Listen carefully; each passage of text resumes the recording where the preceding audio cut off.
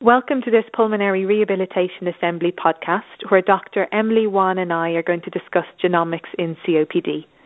My name is Claire Nolan. I'm a member of the Pulmonary Rehab Assembly Web Committee and a researcher from Harefield Hospital in the UK. Our guest on this podcast is Dr. Emily Wan, a medical doctor at Brigham and Women's Hospital, Veterans Affairs Boston Healthcare System and Harvard Medical School. Welcome, Dr. Wan. Thank you for providing your expertise for this podcast. And I'm going to first start off by asking you to give a brief description of what genomics is and why it is so exciting. Thank you so much for having me here. So what genomics is a fairly complex question, and it's something that keeps evolving right now, but I like to think of genomics as a scientific approach where we exhaustively look at all of the variants within a search space.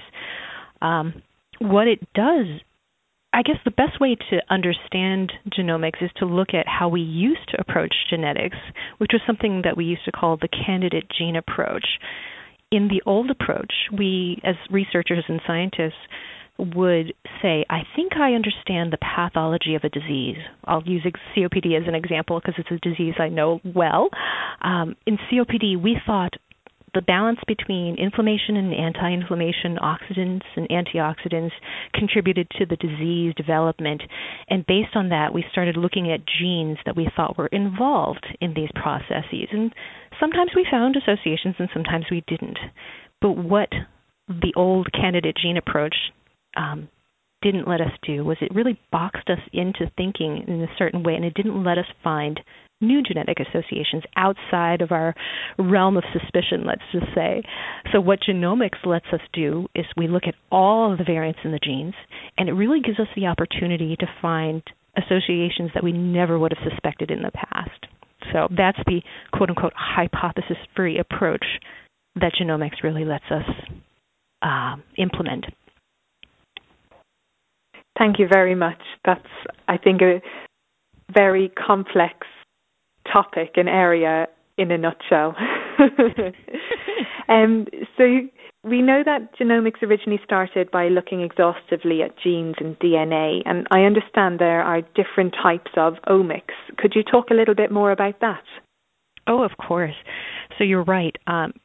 Genomics originally started by looking at all of the genetic variants within our DNA. And we've since taken that approach of looking at all of the variants and we've applied it to other areas. So, for example, gene expression, so looking at all of the variants within RNA. And then we expanded it even further and we started looking at epigenetics, which are marks on DNA, such as DNA methylation or microRNAs.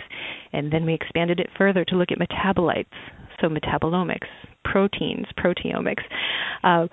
The real consistency in all of these omics approaches is really the ability, again, to have the platforms to look at all the variations within these search spaces and the computing power to test for associations, literally to run 3 million linear models at the same time to look for associations. So we've really expanded the role of omics into multiple domains at this point. That's really interesting. And you mentioned that there were many different types of omics. And from what human tissue do you obtain samples to analyze, for example, blood or saliva? And is it different for each type of genomics? Oh, that's a terrific question. So for genetics, for the most part, somatic genetics aren't different from cells, from the various different tissues in the body, meaning there's some variation, of course, in the MHC regions, but for many of the other omics, they are what we call tissue-specific. For example, your RNA expression patterns within your blood are different from the RNA expression patterns within your lungs. So it is important to consider what tissue you're looking at when you're looking at an omics study. So that being said, the vast majority of omics studies being conducted in respiratory disease have been on blood. And the reason for this is because, A, most of the large studies collect blood and have blood available. So some of it was convenience. and B, because respiratory disease, well, lung tissue is actually very hard to access. So there are tissue surrogates that we've been looking at. There are certainly limited lung tissue samples that we've been able to use with omics, but we're looking at things like breath omics, exhaled breath. We're looking at nasal swabs. We're looking at buccal tissue, things that might be a little easier to access, but may still give us information on the pathophysiology that's going on in the lungs.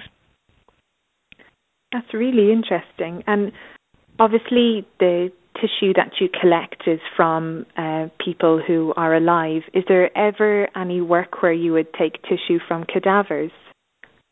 Actually, yes. There actually is a collection of lung tissue where we do collect tissues from cadavers. Oftentimes they are rejected organ donors, victims of trauma. And we do have a small collection of lung tissues that we look at. The other source of tissue is often lung resections. Now, the caveat with that is that they're often resections for malignancy, so that changes the profile of the tissue that you're looking at, of course, even if you look at something that's microscopically normal. So if I was interested in COPD, I could take some of the surrounding lung tissue from, let's say, a tumor resection, but we don't actually know if that tissue is a little bit different on the microscopic level than, say, somebody without lung cancer in COPD. So it depends on the disease. But yes, cadaveric tissues are hard to work with and collect. Understandably, and I'm sure you have issues with ethics and consent as well. Oh, absolutely. There's also the issue of tissue stability because oftentimes, in order for a lot of these other omics, like RNA, the tissues need to be very fresh and frozen immediately. So, time of death actually matters as far as the collection of the tissue. And you mentioned a little while ago about using big data sets and having 3 million samples to analyze. That must be a huge task. Or is it just made really easy by fancy pieces of software? So many of the genomics data sets have to be very large, and it is a challenge as far as computing power goes. Because we're thinking, I apologize, I had mentioned 3 million, I meant 3 million genetic variants, but certainly the numbers of subjects often is in the tens to hundreds of thousands. So if you think about that data set, we've got 10,000 patients and 3 million variants each, so it does require quite a bit of computing power. And software is one issue, but the other issue has been development of statistical tools, because when you're dealing with numbers this large, the traditional p-value of 0.05 no longer holds because your multiple testing problem is enormous. So a lot of the rate-limiting factors in kind of our knowledge and our analysis of genomics comes from the need to develop new statistical approaches to do this, and the computing power to handle such large data. So moving on, I understand that the role of genomics in pulmonary rehab and exercise training is an emerging area of interest for researchers interested in this field. Could you tell us a little bit about this, please? Absolutely. So we know that COPD has a genetic contribution. We know that genes play a role in COPD development, and we're just learning about the role of genes in various manifestations of COPD, like exacerbations. So on the other side, we also know that exercise capacity is also heritable, meaning it also has a genetic component. What we haven't done yet is looked at the intersection of the two, because most of the studies in diseases have been focused on disease status, and it's just now that the large cohorts that are used in these omics studies have started collecting really good exercise data. But I think that it's an important area, and it's definitely something that we are starting to look at. One of the early phenotypes we're looking at right now is 6-minute walk distance, which is a poor man's surrogate for exercise capacity, and really looking at the genetic variants that contribute to that. So that's one area we're looking at. Interesting. And so when you mentioned that COPD has a genetic contribution and exercise capacity is also heritable, do you mean that perhaps genomics could explain why somebody with a similar disease severity in COPD has different levels of exercise capacity? So some person may be more fit compared to someone who's less fit despite the same disease severity? Absolutely, and I think you've really hit the nail on the head with that summary.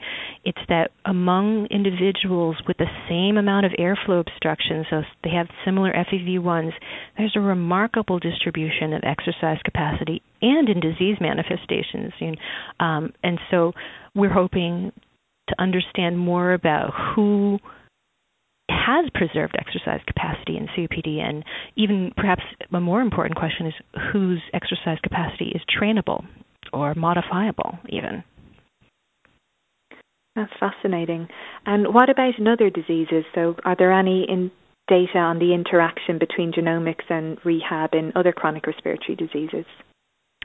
I think because COPD is one of the larger, or I should say, more prevalent diseases, that research in the exercise capacity of COPD is probably more advanced than in, let's say, looking at rehabilitation in smaller populations, such as IPF or pulmonary hypertension, yet just because the number of patients in those disease areas is relatively smaller when compared to COPD. So I suspect we will expand our research to include those groups to include those respiratory diseases, but I think COPD, just by the sheer numbers, is what's going to blaze the trail.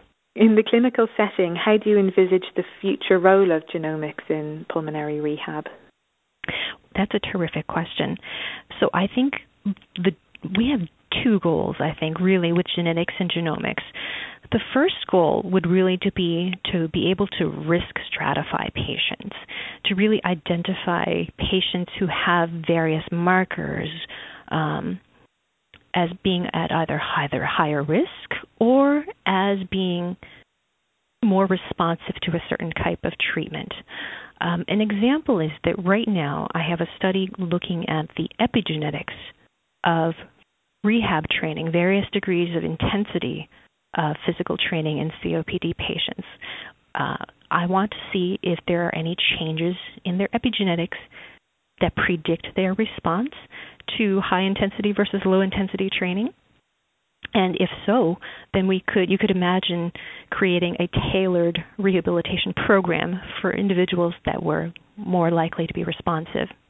The second role I really envision for the future of genomics in pulmonary and rehab is to really identify targets, not just the individuals, but to identify targets or medications that we can use to really optimize and personalize the treatment of each individual. This could be drugs. It could be, like I mentioned, specific exercise prescriptions. It could be any number of things. We don't know what we'll find. So really, risk stratification and identifying new strategies to treat. That sounds absolutely amazing to be able to offer somebody a whole management program that's individualized to them. How realistic do you think that is to deliver, or will that be to deliver? Previously, we've talked about that you use blood samples to analyze genomic information. And so do you think this would be a routine part of a person's management that could be filtered down to all the different healthcare professionals that are looking after the patient? That's a great question, too. I think ideally that would be something as simple as a blood test where it came back saying this person will respond to intensive exercise training and this particular inhaler. That would be the dream. The reality may be that it comes in a little more piecemeal. For example, we discover one locus that is exercise responsive, and then it may be several years before we figure out what factors contribute to that. But certainly in the future, it could that would be the goal, would be to have a simple, easy point of care, easily interpretable tool that would help manage the patient on an individual level. So, but I do think we are a couple years, many years off. So I think that's probably one of the most positive statements I've heard about chronic disease management or chronic respiratory disease management. So I think we might leave our discussion at that, because I wouldn't want to carry on and not finish on such a high. So thank you very much, Dr. Wan. Thank you for your insight, for your expertise and your time. And thank you also to our listeners. I hope you enjoyed this podcast, and goodbye until the next podcast.